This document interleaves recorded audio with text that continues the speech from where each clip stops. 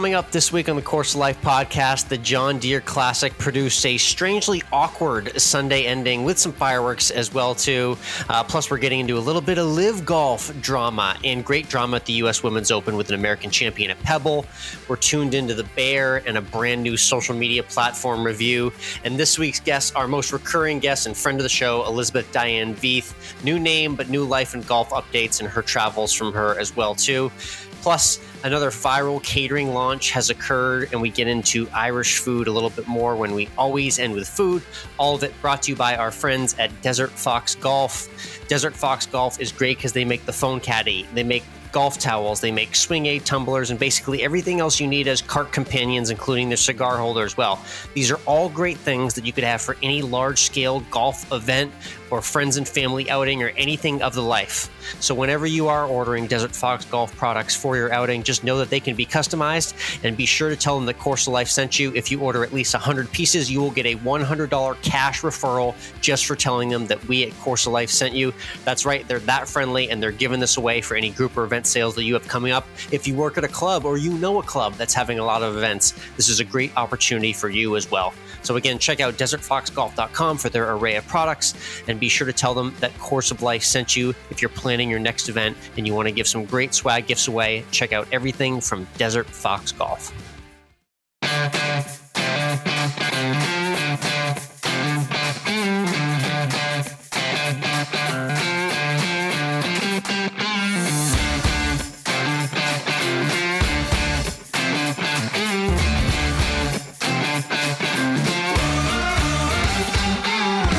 Hello, interwebs, and welcome to Course of Life. We are proud to be presented by our friends at Desert Fox Golf and the Live Take app. I'm Michael, he's Alex. And Alex, it was the usual snooze fest of the John Deere Classic at TPC here.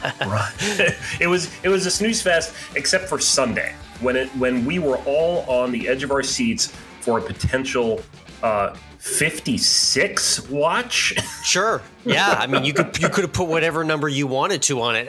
Through about 11 or 12 holes for Sepp Straka, who did end up winning the tournament. It was just an awkward transgression of events. Usually that guy who's posting the low number is like within a few groups of the lead. Straka was nowhere near the lead. Yeah. So he comes in with a 62 featuring 11 birdies and a double bogey at 18. Yeah. Sits in the clubhouse for over 2 hours and still wins the tournament without a playoff. Yeah, just crazy. That double bogey has got to sting, I feel like. It's just, well, but we had the 59, the 58 watch was there. You know what I mean? Just throw that thing over on the right side of the green. Give yourself a run at 59. I mean, that was a wild moment for him with all that success. That's golf in a nutshell for you. The guy can make 11 birdies in 17 holes, Mike. He can step up to the 18th and look like an amateur just like us and throw one in the drink and make a double. But nonetheless, it didn't hurt him. He gets his second career win. So impressive stuff. Right. So Sepp Straka, the Austrian, is he on the Ryder Cup team? Yeah. I mean, he could be part of the conversation for sure. I mean, these PGA Tour wins this time of year, when you start looking at the selection process, they become all the more important. I didn't get my winner. I was going for 3 in a row. I had Adam Schenk and Peter Quest and Denny McCarthy all around the league, but Straka proved that he had enough birdies in the bag to get it done, and it was enough. No one caught him. And as for the Ryder Cup, I'm going to put his chances at about maybe like 30-35%. Probably going to have to be a captain's pick, I think. Okay. All right. We'll see what happens. Let's turn our attention, though, to where the fun was really had all weekend, and that was at Pebble Beach, where the U.S. Women's Open was. And what a weekend it was. And an American claimed the title. Allison Corpuz, her first LPGA title, the first American in 20 years to make their first LPGA title at the U.S. Women's Open. So she claims the major. This Hawaiian gets $2 million. Nice the richest prize ever at an LPGA major championship. Love to see the Hughes person prize there. Love that. Yeah. Love that. So she joins the likes of Jack Nicklaus, Tom Watson, and Tiger Woods, who have won Open championships at Pebble Beach. Oh, that's a good little list to be on. Yeah. Right? I would go ahead and screenshot that list and I'd blow it up and just put it in a gigantic frame in my living room and just have myself listed to those three names forever. That's a great crowning achievement in her career, no matter what she does from here. But yeah, you mentioned it. First win as the U.S. Open as an American at Pebble Beach. Yeah, pretty epic way to get on the board. And the crazy connection, you said she's from Hawaii, Mike. Yeah. It was Michelle Wie's final U.S. Women's Open. It was. That's Allison true. Corpus went to the same high school in Hawaii that Michelle Wie went to. Talk about a changing of the guard moment right there for women's golf. So maybe that's the predictor of good things for Corpus in the next few years to come. And Corpus also broke Wie West's record of being the youngest player to qualify for a U.S. Women's Amateur Public Links as a 10-year-old. So she's done some other things that we thought Michelle Wie West was going to have great success, and she had great success. So is Corpus the next Michelle Wie? That's the question. I think candidly, though, I think Corpus might want to win another major. And remember, Michelle Wie only got one. She just got that one U.S. Women's Open about a decade or so ago. So we'll see what Corpus's future is. But hey, she's on tour for at least the next few years now after that gigantic win. Impressive. I also want to call out Rose Zhang real quick. While she did not really get in the mix there in the top because there was a big separation in the top 10. It was like 10 strokes or something. She got 9th place, top 10s in her first 2 majors as a pro. Yeah, that's pretty awesome. I mean, I'm still giving her, like, I know she kind of collapsed a little bit on the weekend. She's still getting like a 3 to 4 month hall pass from me for winning in her pro debut. That just kind of trumps everything for me for the moment. So I'm still letting it slide. And yeah, like you said, two top 10s in your first 2 majors. I think she's going to find her way into the winner's circle for a major championship. Not a very bold prediction at all from us there. Yep. All right, let's go across the pond. The DP World Tour was in Denmark. And let's talk about the Højgaard twins. Yes, that's right. And one of those names that circulates on this podcast, every maybe 6 to 12 months or so. We've had them in our lexicon for a couple years, so we can't say we're surprised because we've been charting these twins, Mike. Twins in golf, always a fascinating thing. And it was Rasmus Højgaard over at the Maiden Himmerland event in Denmark, Copenhagen area for the DP World Tour, who got the win there. His 4th win. So 4 wins for Rasmus, 2 for Nikolai. Nikolai's in the Barbasol this week, which we'll talk about in a little bit. But Nicholas and Rasmus, Mike, the best twins probably in golf in recent memory. They got to be. The Quarters aren't twins, so I'm saying they're the best twins in golf right now. Could be indeed. Yeah, impressive. Know. All right, let's talk a little live golf. They were in London at the Centurion Club for their London thing. And you watched 5 hours each day and every day, right? Of course I did. And then I followed it up with episodes of, I don't know, what's playing on the CW these days? Family Feud reruns, Charmed. Yeah, exactly. But hey, Cam Smith wins. Is he looking good to repeat at the Open Championship in 2 weeks? Yeah, that's a pretty good narrative. I'm not going to lie. I know, you can call these live events whatever you want in terms of, degree of competition comparing to the PGA Tour. But listen, he is winning pretty consistently. He's keeping very good form. He's one of the few guys that is keeping very good form on the Live Tour. So yeah, as defending champion, he definitely is staying on the short list for a week from now.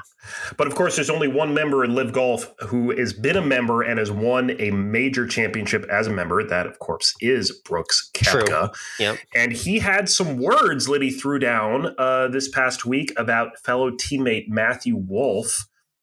And he said, some pretty damning things during this interview, saying, I'm not a big fan of that being when you quit on a round.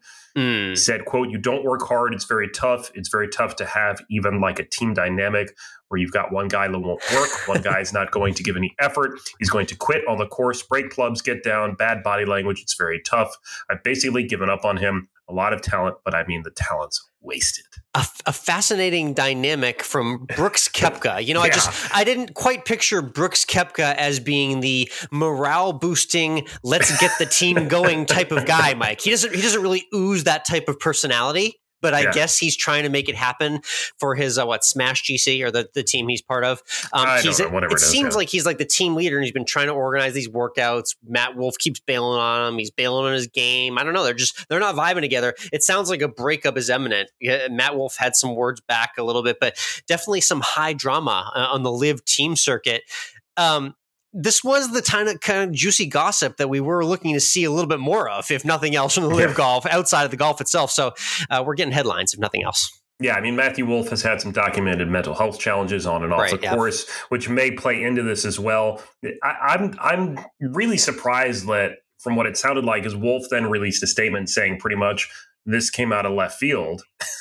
Yeah, it's kind of like that's not very professional, maybe coming from Brooks Koepka, but this is something you expect to see out of the NBA and the NFL. It is very kind of this league NBA free agent drama. It is. And I think that's the intriguing thing that you really could add to the future of when this merger does come to fruition, these team competitions, is the idea that there could be movement between teams, the idea that there could be off seasons where teams are shifted and players are brought in and out of the team competition. That could really create a lot of interesting off-the-course headlines in the future of the professional game. If you want to stay in the news and stay on the bottom line ticker on SportsCenter, that's definitely going to be one way to do it in the future. Yeah, it's going to be interesting. Only the top 24 players on LIV's money list are guaranteed spots in LIV for the next season. Wolff is number 20. Wolff is number 27 on the list. Yeah, I don't think he's going to crack that top 24. We'll see. Yeah, I don't think so either. All right, let's look ahead to what's happening this weekend. Yep, it's a double feature, Mike. We got 2 events, 2 previews, loaded week here in the golf world. I love it. That's right. We got the Scottish Open, which is where everyone's actually going to be paying attention. Right. And then we got the Barbasol Championship in Kentucky, which is just kind of like you win and you get to go to the Open. So it's also a lot of drama going on there. Exactly. Hey, if nothing else, I like that there's the one golden ticket. You know what I mean? At the Barbasol. That's fun. That does have me tuning in on Sunday after the Scottish Open finishes. The nice part is you get the morning afternoon combo for the pro golf fans out there on the men's side. You get the Scottish Open coverage in the morning in the US. In the afternoon, you can watch the Barbasol in full. So yeah, obviously the loaded fields at the Scottish Open. We saw Ricky Fowler, Justin Thomas, and Jordan Spieth with the wives at Wimbledon this past weekend. So they've already made their way over there. They were very dapperly dressed, and they're all going to be in the field. It looks pretty loaded. I think I saw pretty much everyone except Jon Rahm is playing the Scottish Open this week. Yeah, Patrick Cantlay, Scotty Scheffler, Tommy Fleetwood, Xander, Terrell Hatton, Victor Hovland, Matt Fitzpatrick, Ricky, Rory. It's a long list. Rasmus Højgaard is playing, of course. Justin Rose, out. Shane Lowry. I mean, it's hard for me to maybe want to pick someone here. I feel like the heater that Scotty Scheffler is on, you want him to peak not this week, but next week, and figure out that putting. He's only been beaten by 14 other golfers in his last 6 starts out of a potential 858. I like that. Good little note. Thanks for the statistic there. Let me butter our bread a little bit too as well. You know who I'm really rooting for the next couple weeks? Rory McIlroy and Shane Lowry. Yeah. I mean, Rory just. We just want Rory to win something. Yeah, that would be nice for us. We're trying to foreshadow something that's out there in the future, and that would be really cool to see Rory or Shane maybe lift a trophy here in the next couple of weeks. So watch out for those guys as well. And yeah, loaded field like you mentioned. My name, you can check out the full Run Your Pool preview for the Scottish before we get to the Barbasol. My name for the Scottish Open, Mike, is Tommy Fleetwood. I mean, this guy is freaking overdue to win a tournament. Yeah. He has finished in playoffs. He's finished in top 5s and 10s. He finished in the top 5 here last year. Like, how in the hell is he not in contention this week? So that's my one thought for this week in the Scottish Open. Yeah, indeed. So let's look at the Barbasol Championship. I mean, not as strong a field. The Slim strongest pickings. guy in the world rankings that's here is Lucas Glover.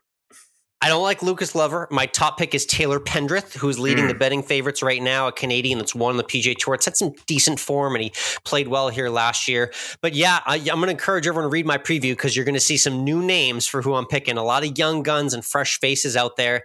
And my only hint is I've got the other twin as well, motivated by Rasmus to potentially play well in Kentucky. So again, check out runyourpool.com for both of the full betting previews for those events. And of course, the good thing with the Barbasol is then you get the super fast get on a plane and fly across the world so you can go play in the Open. So I love that. I love it when the Barbasol champion is just like a fish out of water. They're like a champagne ball or 2 deep and they land at the Open. They're just like, what just happened to me? It's a great sight to see. All right, let's switch over to Tuned In, where we share what we're tuning into outside of the world of sports. I've been putting a lot of time into Threads, Alex, and I I'm noticed sure that. you have as well. Wow. Yeah. The Twitter of Instagram, if you will. You know, I don't feel quite so dirty when I'm using Threads. I don't feel like I'm selling my soul to someone that doesn't care about me and only cares about the dollar and is flushing them down the drain at the same time. So Twitter, it's the Twitter, it's the Instagram Twitter, really. Basically, yes, it is. And the Twitter experience has changed a lot recently. So I always love Twitter for breaking news and live tweets and finding things on the go. They had the tweet limit controversy. I don't really even know where that sits now, but it hasn't bothered me. But unfortunately, my Twitter feed just suddenly turned to like 90% politics and like 8% like brutal fights where people are beating the crap out of each other. And then the other 2% is like actually what I wanted to see on Twitter. So it was good timing for Threads to come into our life. I'm just getting the vibe, and we'll hear about it a little bit in our conversation with our guest this week as well, too. I'm just getting the vibe that like our people and just our Instagram friends and our crowd over there is much more so on Threads. So I'm liking the vibes early on Threads, and I'm also posting some juggling as well, too, in case you haven't noticed. Yeah, I think my favorite thing about Threads, which is what's been a struggle with going to any other news, Twitter thing or thing like Twitter, is that with Threads, you have all your Instagram followers already. So it's really easy to just transition, and you have your audience, and we have people to listen to. And of course, we never, for whatever dumb reason, we never had a Course of Life official Instagram on Twitter, or a Course of Life official account on Twitter. We do on Threads. I'm posting there, trying to say something every once in a while. So definitely come on there, give us a follow on Threads. If you're not already on Instagram, you should be doing it too. COL podcast. We'll talk some stuff. Ask a question. We'll answer it. Yeah, I'm doing some weird stuff on there, and I got 3 thoughts a day as well. My 3 thoughts thread, so you can check us out there. Follow us on Threads. As far as my Tuned In, Mike, it's a show that I've mentioned on here because it's a rarity. And you know me, I'm like one of the biggest anti-binge guys in the world. So when I cruise through a season of a show in a week's time, that's when you know something's very exciting to watch. And I've been all in on season 2 of The Bear. You remember me highlighting season 1, featuring the restaurant industry in a really cruel, intense, very interestingly filmed way. Season 2 is all about the process of opening up a restaurant. So those final weeks leading up to opening up a brand new restaurant concept, from the friends and family dinner to all the permitting and everything that goes through actually opening up a restaurant, like very high stress, high drama moments in season 2 of The Bear, but I've been enjoying every minute of it. Yeah, I started watching The Bear. I really enjoyed it, and I just never went back to it because it's one of those shows that I feel like I need to be in the mindset for. It's a fully engrossed show, yes. Yeah, you got to be ready to pay attention, and I just haven't been ready to pay attention. The good news is you kind of know enough because you've seen a few episodes. You could actually just skip to season 2, episode 1, and just know that the same gang is trying to open up that new restaurant concept, and you've got the service industry experience to know what a shit show that could be. So it leads to some interesting television. So definitely check out season 2 of The Bear if you haven't already. All right, let's get into this week's guest. She's been on the show a lot.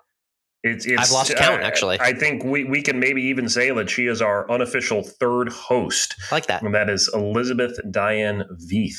Yeah, she's got a new name as well, too. Nice pronunciation. Congrats to her on her marriage last year. And we love catching up with Elizabeth, not only because of the great work that she does in the veteran golfing community, but she does a lot of really cool golf travel content. I figured, Mike, we're heading on a trip here, so we might as well bring the experts in as we get ready for this thing and we start packing. So always great having Elizabeth back on the show, and she provides some really awesome insight on her life in a bucket list course that she played as well, too. Can't wait to hear it. But first, let's talk to you about our friends at the Live Take app. This is where sports debates are solved once and for all. We do a weekly Live Take challenge where we record a 5-minute take between the two of us and argue over what we think is right.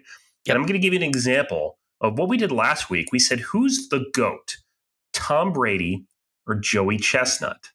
A fantastic question to ask, too. And I'm looking at the results right now, Alex. Okay. We had plenty of people vote on this. They said that I was right. Joey Chestnut is the GOAT. See, that's the beauty of this. The beauty of the Live Take app is it's not up to what just you and I say and who yells the loudest. It's about the people voting on the app. So not only can you participate and launch your own takes, but you can check out everyone else's takes and let your voice and your vote be heard. That's the beauty of what we're doing at Live Take. And for you and I, we can just get some stress off too and just lay our takes out for everyone as well. True.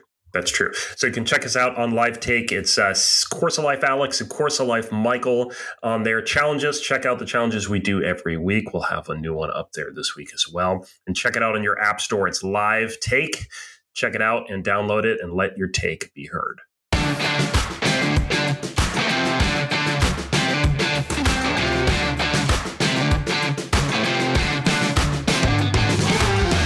Next up on the tee from Colorado, our favorite recurring guest, checking in with life and golf updates as well. She's always got the best travel plans and great destinations that she's checking off. And a new name joining us as well, too. It's Elizabeth Diane Veith on the Course of Life. Elizabeth, how are you? Doing well. Thanks for having me.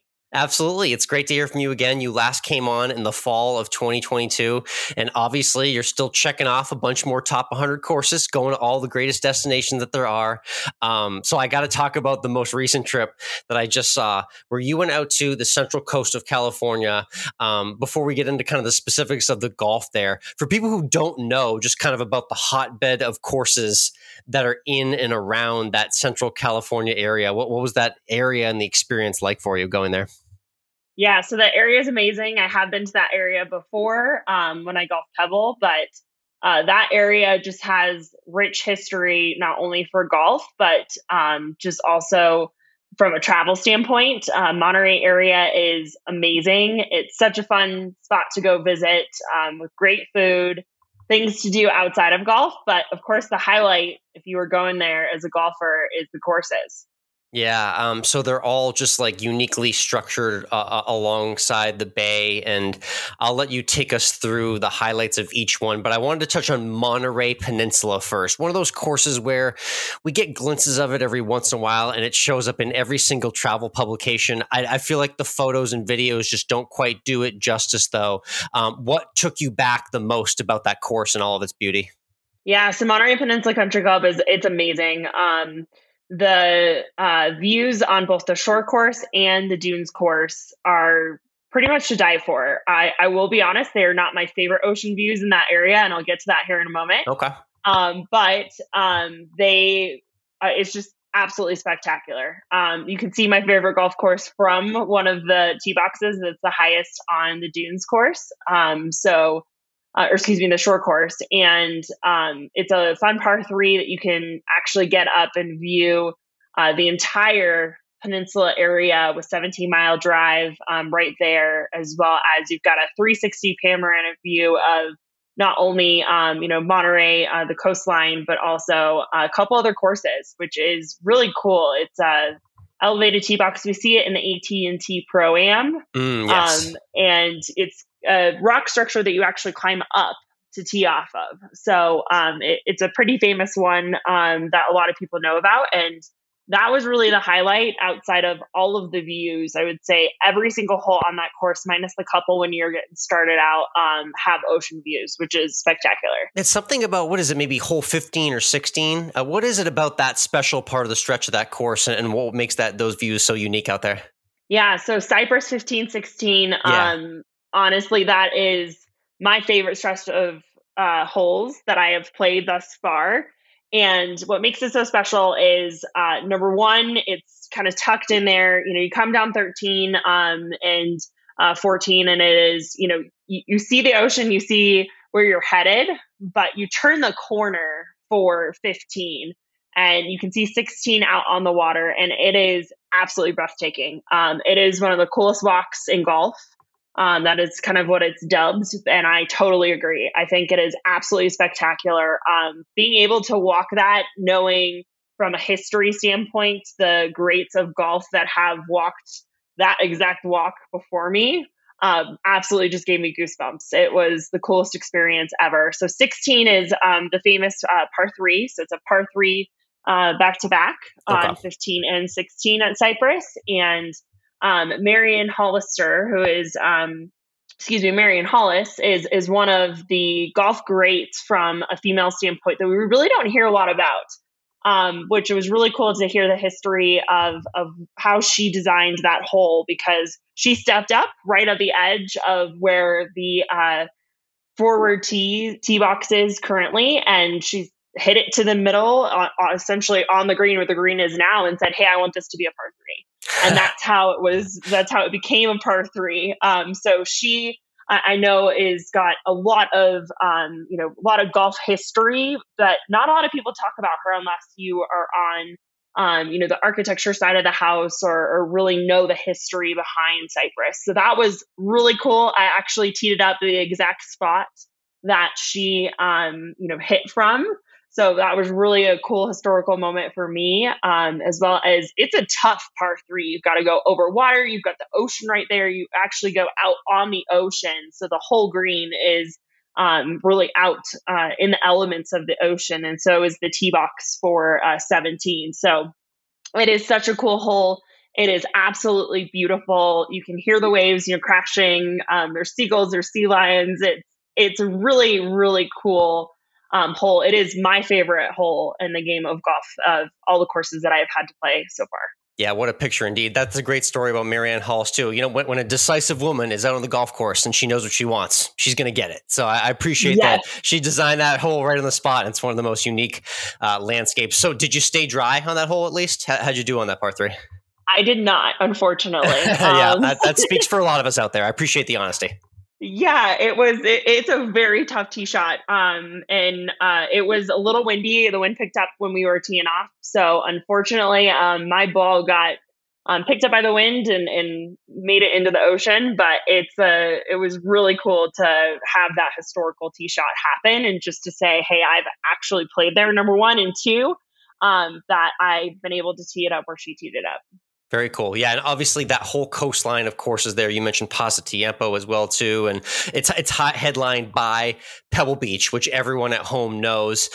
Really cool to see. We just have the U.S. Women's Open in the rear view, hosted at Pebble. What was like that like from a viewing experience? I know you enjoy viewing the game on TV, so having the women play at such an iconic track, I feel like it was really long overdue and a good sign for the game as well.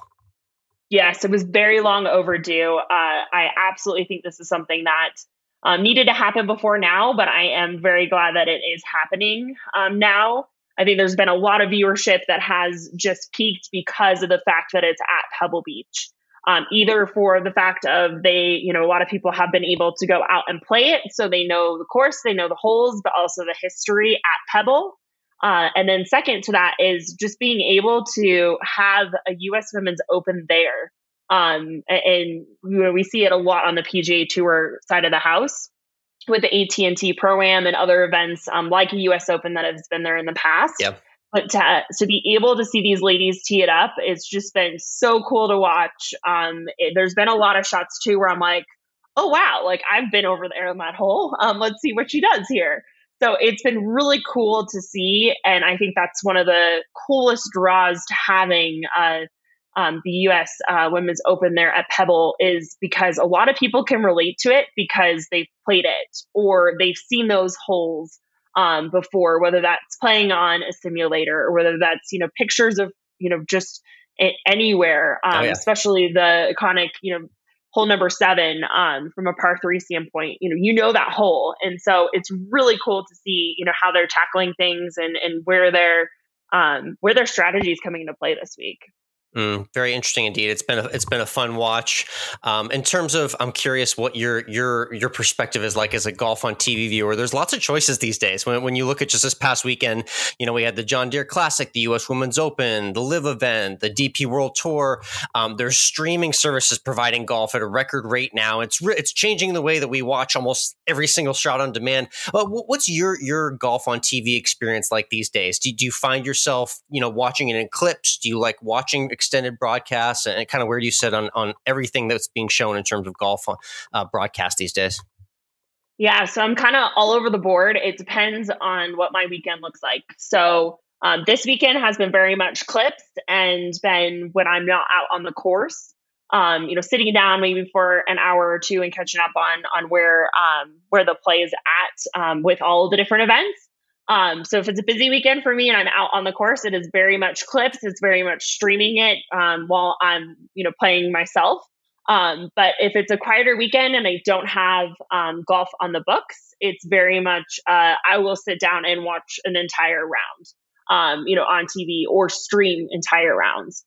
So it's been really cool to actually have the option of both. I think it allows a lot more flexibility, especially for golfers like myself who know they're going to be out on the course that weekend. They can stream it on your phone. You can get clips. You can still be up to date on what's happening and play the game yourself. Definitely. I love catching up with you and getting your perspective on different current events. Obviously, we've just undergone the entire mess that's been the now PGA Tour and LIV merger. But the bottom line of it, without getting into the screwy politics of it all, is for golf fans, it's very intriguing because we potentially see a whole new stretch of formats or types of tournaments unfold here in the coming months or years. And we're all excited to see what that potentially looks like. Selfishly, as a golf fan, what do you think about maybe what the future of, PGA Tour and LIV Golf being together might look like? Yeah, I think it's going to be awesome together. I do think there's a couple questions that need to be answered in regards to team play. Are we keeping the team play because LIV has that currently? Are we integrating that? Yeah, I would like to as well. That's one thing that it's been really cool to watch those events and actually have that team aspect. Especially from a logo standpoint. I mean, you can buy the team swag. It's, you've got somebody, not only a player to cheer for, but it's now a group to cheer for. And it's been kind of cool to see the dynamics of how the teams have come into play. But I know from a historical standpoint, the PGA Tour has not had that in their events. So that's one question I have of what is that going to look like? I would like to see them integrated in some way. But I think that means that we're going to have to see a different type of tournament where it is that team play, similar to what we've seen in the past from like a match play standpoint, but with the team and having that be a total team play event. Yeah, that's really how I see things going if we want to integrate that and keep that going and then have your historical events like US Opens, like the Masters. I mean, those really aren't going to change in my mind based on the integration piece, but they might. I don't think they will, but especially since those are really, run from a USGA standpoint. So I think those are going to stay very much historical format as we've seen it. But I would be interested to see the team play come in as well. The other thing, the dynamic that's going to be very interesting to watch is to see how these LIV players are welcomed back and how they're integrated back just from a culture standpoint. I know there has been a lot of us versus them, regardless of which side of the aisle that you're sitting on. They're pretending to be pretty friendly right now. I don't know how authentic it is, but we'll see. Yes, and that's something that I'm really intrigued to see is it really going to be that friendly as we are seeing it, try to be on social media, or that they're projecting that it is going to be? Or are we going to see a lot more banter? Are we going to see a lot more quote unquote rivalries come out of this? Which I think there might be. I think there might be a little bit of blood in the water in regards to the first couple events, which could be very intriguing because it might be this whole, Bryson versus Brooks kind of dynamic again, but really not between those two, between a couple other, players, whether that's on the PGA Tour or LIV, and, how are they going to be reacting to this? Maybe like a little Phil Mickelson team versus Rory McIlroy team head to head or something, Right. Yeah. And I think we were all kind of joking, but not joking, that we would love to see, LIV versus PGA Tour and kind of see how that played out. And I do think those dynamics might come into play, especially in those first couple events, if they keep the structure the way that it is. Interesting. All right, cool. Let's get to some fun stuff because I got some travel coming up. And you're one of the queens of golf travel when it comes to social media. So we got to get your opinion. And the first question I have mainly for our Ireland trip coming up here in a couple weeks, it's about the 6-day trip, Elizabeth. We got 4 rounds of golf. Okay, so with that in mind, what does packing look like for you for something like that? And how do you try and balance out golf outfits versus outfits, for the rest of the trip? Yeah, great question. So I always have a rule that golf outfits take precedent because those I know I can plan. So I can actually plan out, looking at the weather. Of course, you've got to take that into consideration. You've got to make sure you've got outer layers just in case it rains, in case it gets colder than you were anticipating, because you want to be comfortable on the courses you're playing. But I always plan my golf outfits first, because then it's very much hey, these are the 4 outfits that I'm taking for my 4 rounds. They're locked in. Yep. I'm locked in. And usually if I have a historic course, a top 100 course, or a course where I know there's going to be a little bit more of a dress code in play, whether that is a stricter dress code or a more lax dress code, I take that into consideration and I fully plan it out so that when I'm there, I don't even have to think about it that morning. I know exactly what I'm wearing for that round. Yeah. So that's code. my first suggestion. And then, like I said, weather, it's tough to plan, especially if you're headed to a colder climate than what you might currently be in. But I would say pack things like black jackets or blue jackets or things that you can layer on that could go with any of your golf outfits, regardless of what you're wearing. Same thing with shoes. I always try to pack, at least 1 or 2, depending on how many rounds I'm playing. But I would say make sure that you've got comfy, super comfy shoes, because you're going to have to wear them multiple days, and they might be comfy one round, but they might not be comfy the next round. So make sure that you've got a little bit more options so that, if you've got a blister and it's rubbing on, this one spot and you only brought 1 pair of shoes, it's going to be awful. So make sure that you bring a couple different options there. And then I always just see what room I've got left and kind of pack around that.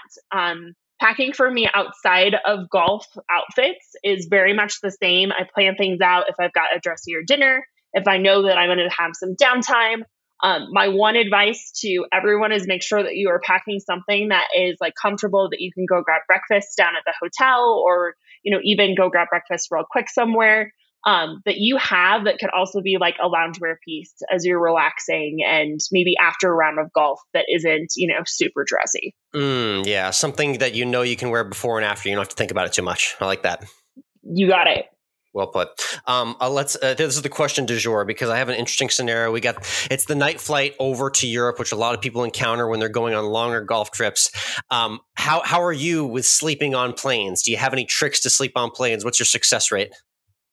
Yeah. So I actually, I am a good sleeper on planes. Okay. And what I try to do is I try to keep my routine as much as possible, even though you're in the air. So, and that can be very tricky with a time change, and with a red eye. So I try to make sure that I try to get as much sleep as possible. So if you're taking off in the afternoon, and of course it's a red eye, I try to eat, if they're, providing food, whether it's like an afternoon snack or dinner, I try to eat that pretty quickly or pretty close to when takeoff occurs, so that I can get as most uninterrupted time as possible.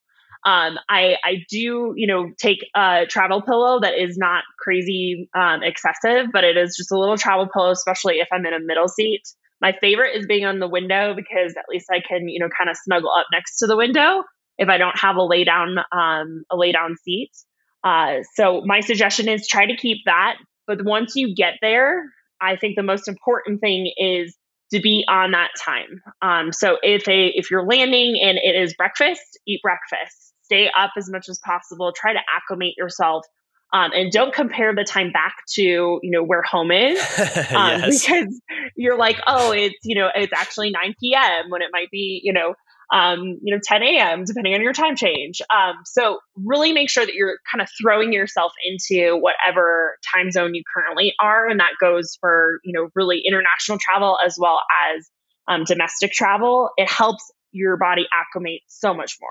I think our organizers did a good job with that, Elizabeth, because we're taking off at 9 p.m. in the U.S. We're landing at 10 a.m. in Ireland, and we're on the first tee, I think, by 1 or 2 p.m. So they're not messing around with the golf itinerary. They're getting us right into it. Love it. Awesome. Again, it's Elizabeth Diane Veith joining us here on Course of Life. You can follow her, Liz Diane 22 on Instagram. Always enjoy her golf travel content. One thing I wanted to talk to before we get to some fun questions, fun shift in the social media realm. You and I are always in the business of content and finding what's new. I wanted to get your thoughts because you and I have jumped in pretty quickly on the Threads app development that's just launched here in the past week or so. What are your initial thoughts on the Twitter of Instagram, as we're calling it right now? Yes, Twitter and Instagram is a great way to sum it up. I really have enjoyed it so far. I think that not that we needed another social media platform, and anybody that manages social media probably was cringing that day of like, oh, no, I have to have a strategy for this. But candidly, I think it's very refreshing that there isn't a strategy. Like nobody knows what they're doing on that except just sharing, day-to-day things, thoughts, pictures, videos, which that's really how social media took off. And it's forcing folks to be very authentic, which I always appreciate. And it's forcing them to, have ideas, have conversations, have discussions, not just, hey, this is what I'm doing. I'm going to post a pretty picture or a pretty video and, have interactions based off of that. It's making sure that we are talking through from a discussion forum standpoint. And that's something I've really enjoyed with it. Which I think Twitter had a little bit of, and that's kind of the idea of, where this came from. But I really do feel like it is kind of a breath of fresh air because there's nothing from a dynamic standpoint there. We're creating it as it comes, which is really cool. Yeah, it is. It's a very open form right now. It's fun to see it in this infancy. I hope we can maybe freeze this conversation and hope it stays as authentic as it is right now for the next few years. But it definitely has been enjoying to jump in on the Threads app for sure. So you can follow her there as well. Again, Elizabeth Diane Veith joining us. Let's do a quick this or that. All right. We'll start quick with a couple of golf questions for you. I'm already thinking about Link's golf vibe. So let's say you're about 5 to 10 feet off the green. Do you typically prefer to putt or chip? Putt. Yeah. And then around the green, if you're stuck and you're in a tough spot, would you rather be forced to hit a bunker shot green side or a flop shot? Bunker shot. Yeah, fair enough. I'm going to hit a lot of those in Ireland for sure. Top golf or simulator? What are you liking more these days? Ooh, simulator. I've noticed you've been playing on a lot of simulators. You've been going to a few different locations too. What's that experience been like for you recently? Yeah, it's been great, especially since we had a very rough winter in Colorado this year. That is how I stayed sane in the winter time. So I love Top Golf. I think it's a super fun, way to get folks into golf and make golf fun.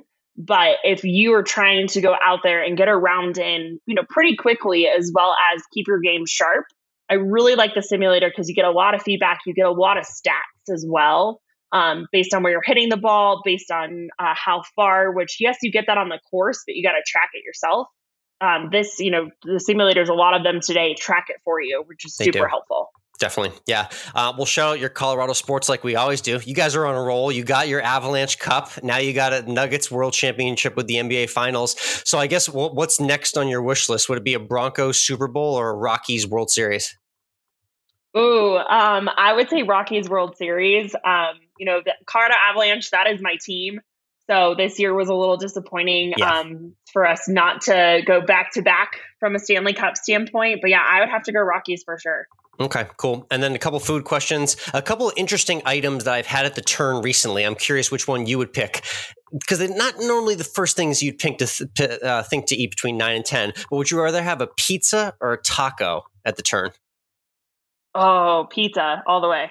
Yeah, I went to a course here in the Austin area that's doing turn pies. They have their own pizza oven right outside by the 9th green. It's quite a vibe. I enjoyed the experience. That's awesome. Yeah, it was fun. And 19th hole question, which we always end with. I don't know if it's changed or not, but what's a good maybe 19th hole experience or meal or clubhouse that you had recently? Yeah, so I would say it would have to be that's a good question. I'm thinking, well, I would say it would have to be probably Paso Tiempo. Their clubhouse and their restaurant is awesome. It is up high on the hill. It overlooks the course. I had one of the best breakfast burritos that I've had there, even though it was lunch, they still were serving breakfast. Nice. So I would say that. And they made an amazing margarita. Great combo. Love it. Breakfast Burrito and Mark. Elizabeth, thanks again for hopping on. Appreciate all the updates. You can check out her PXG content, all her travel content as well, too, and everything else she does for veterans in the golf community.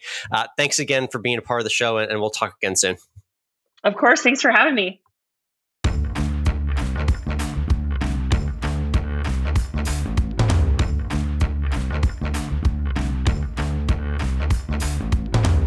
That interview was brought to you by Zencastr. You know, we've been using Zencastr forever since the very early days of this podcast. And it is something that I think is one of the most important tools we use week in and week out to give ourselves high quality audio that I know is going to be there, that I can edit with and make great sounding podcasts with Alex.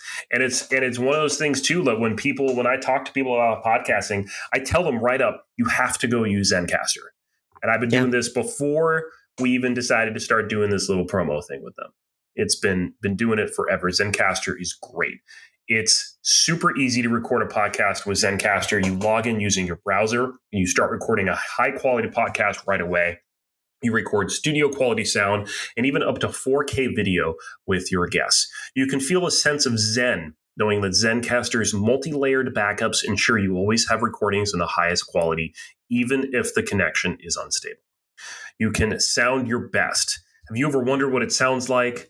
Zencastr's post-production process makes you sound buttery smooth. It automatically removes those ums and ahs in your recording. It removes those awkward pauses in conversation too. Set the right podcast loudness and levels while reducing background noise with the click of a button. So go to zencastr.com/pricing and use our promo code Course of Life, and you'll get 30% off your first month of any Zencastr paid plan. We want you to have the same easy experiences that we do for all of our podcasting and content needs. So head on over again to zencastr.com/pricing and use our promo code Course of Life to save 30% off your first month. It's time to share your story.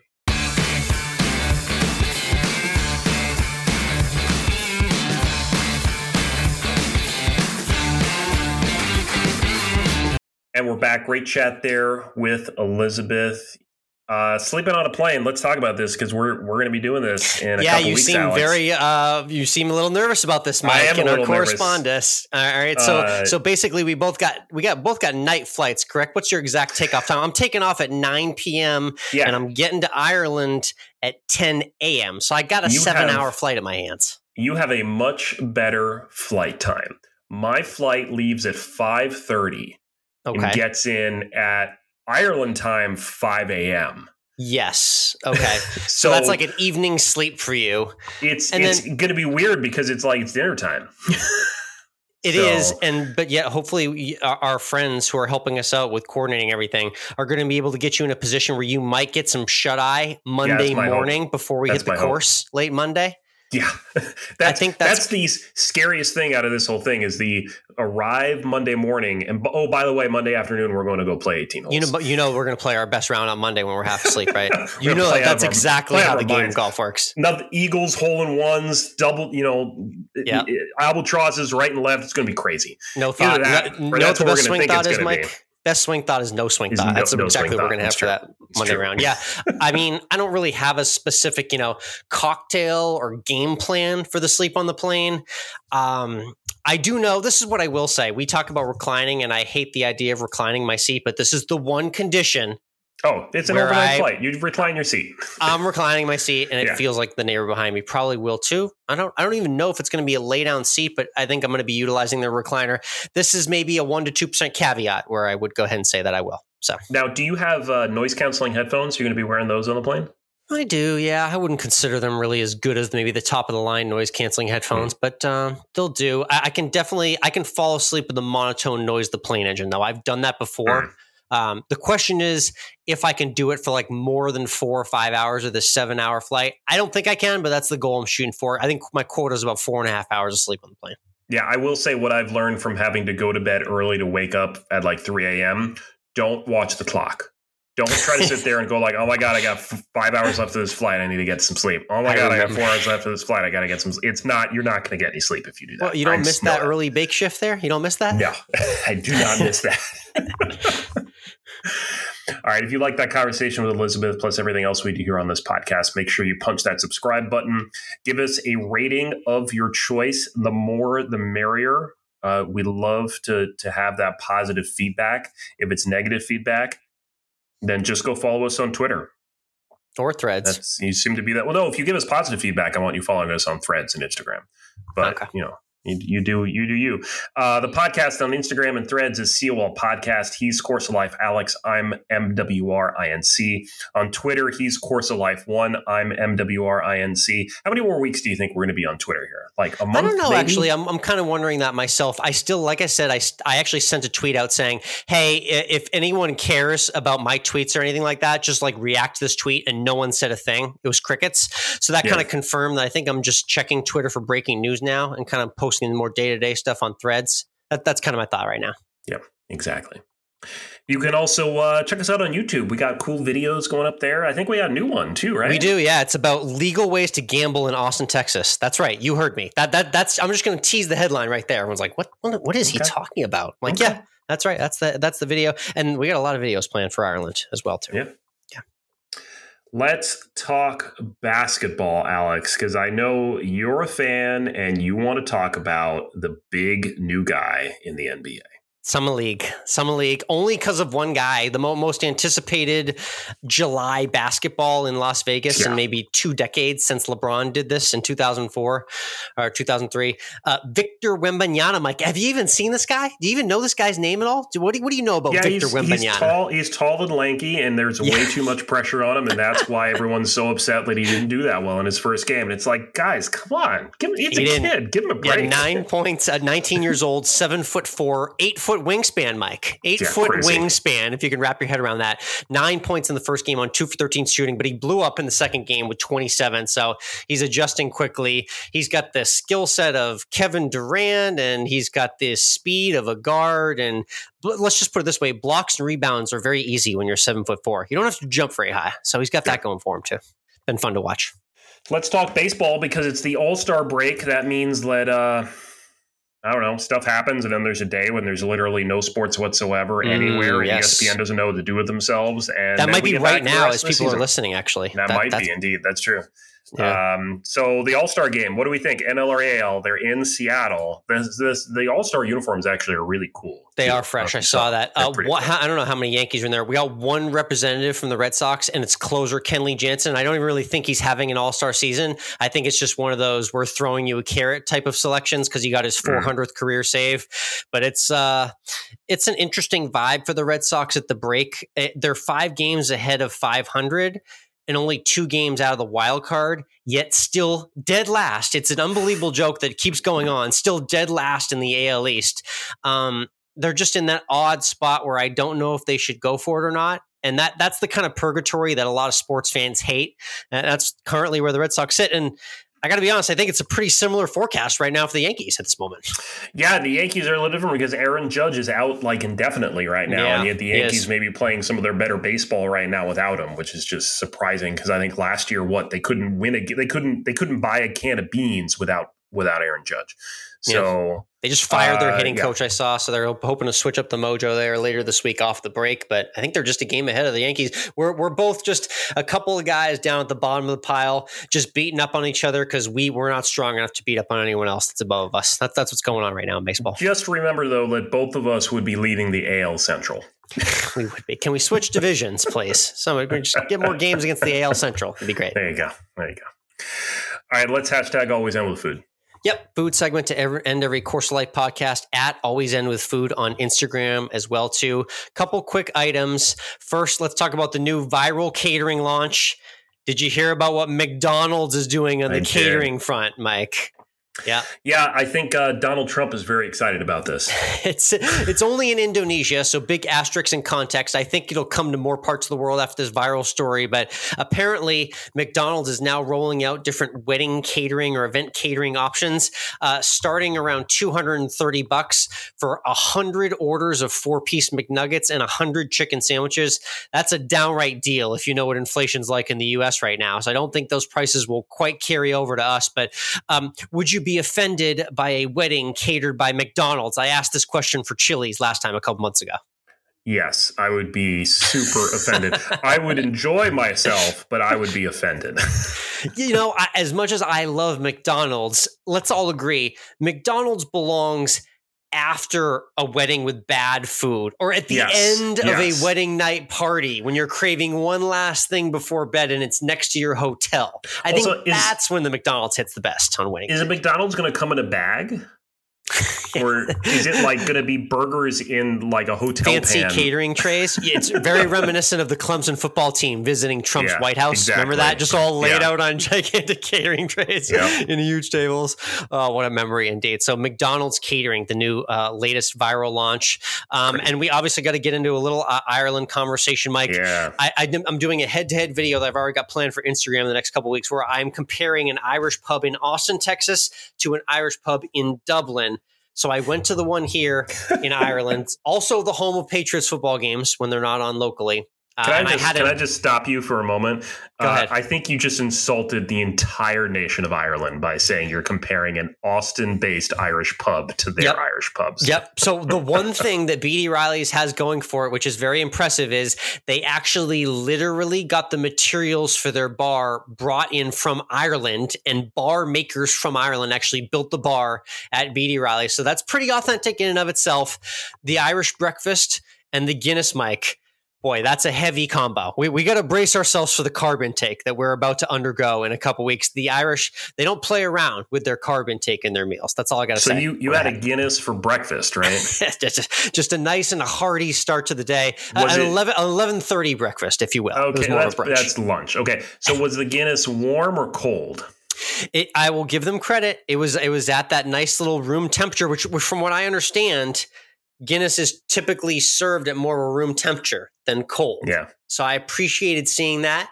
Good level of foam, nice head, decent body, but I'm going to compare it to the real thing in a couple of weeks. So I'll report back then. And I'll just say that I'll be able to record all of it because I'll be the sober one with my phone out. Yes. Watch. What's going to be your food review thing? Are you going to go bread in the bakery? Because that soda bread I had there yesterday got me very excited for a real in Ireland Irish soda bread, I will say. I'm going into this with no big plans. I want to just be engrossed in the culture and see where that takes me. You're going to let the Irish people sweep you away, aren't you? Exactly. All right, it's getting closer. Again, that was Always End With Food.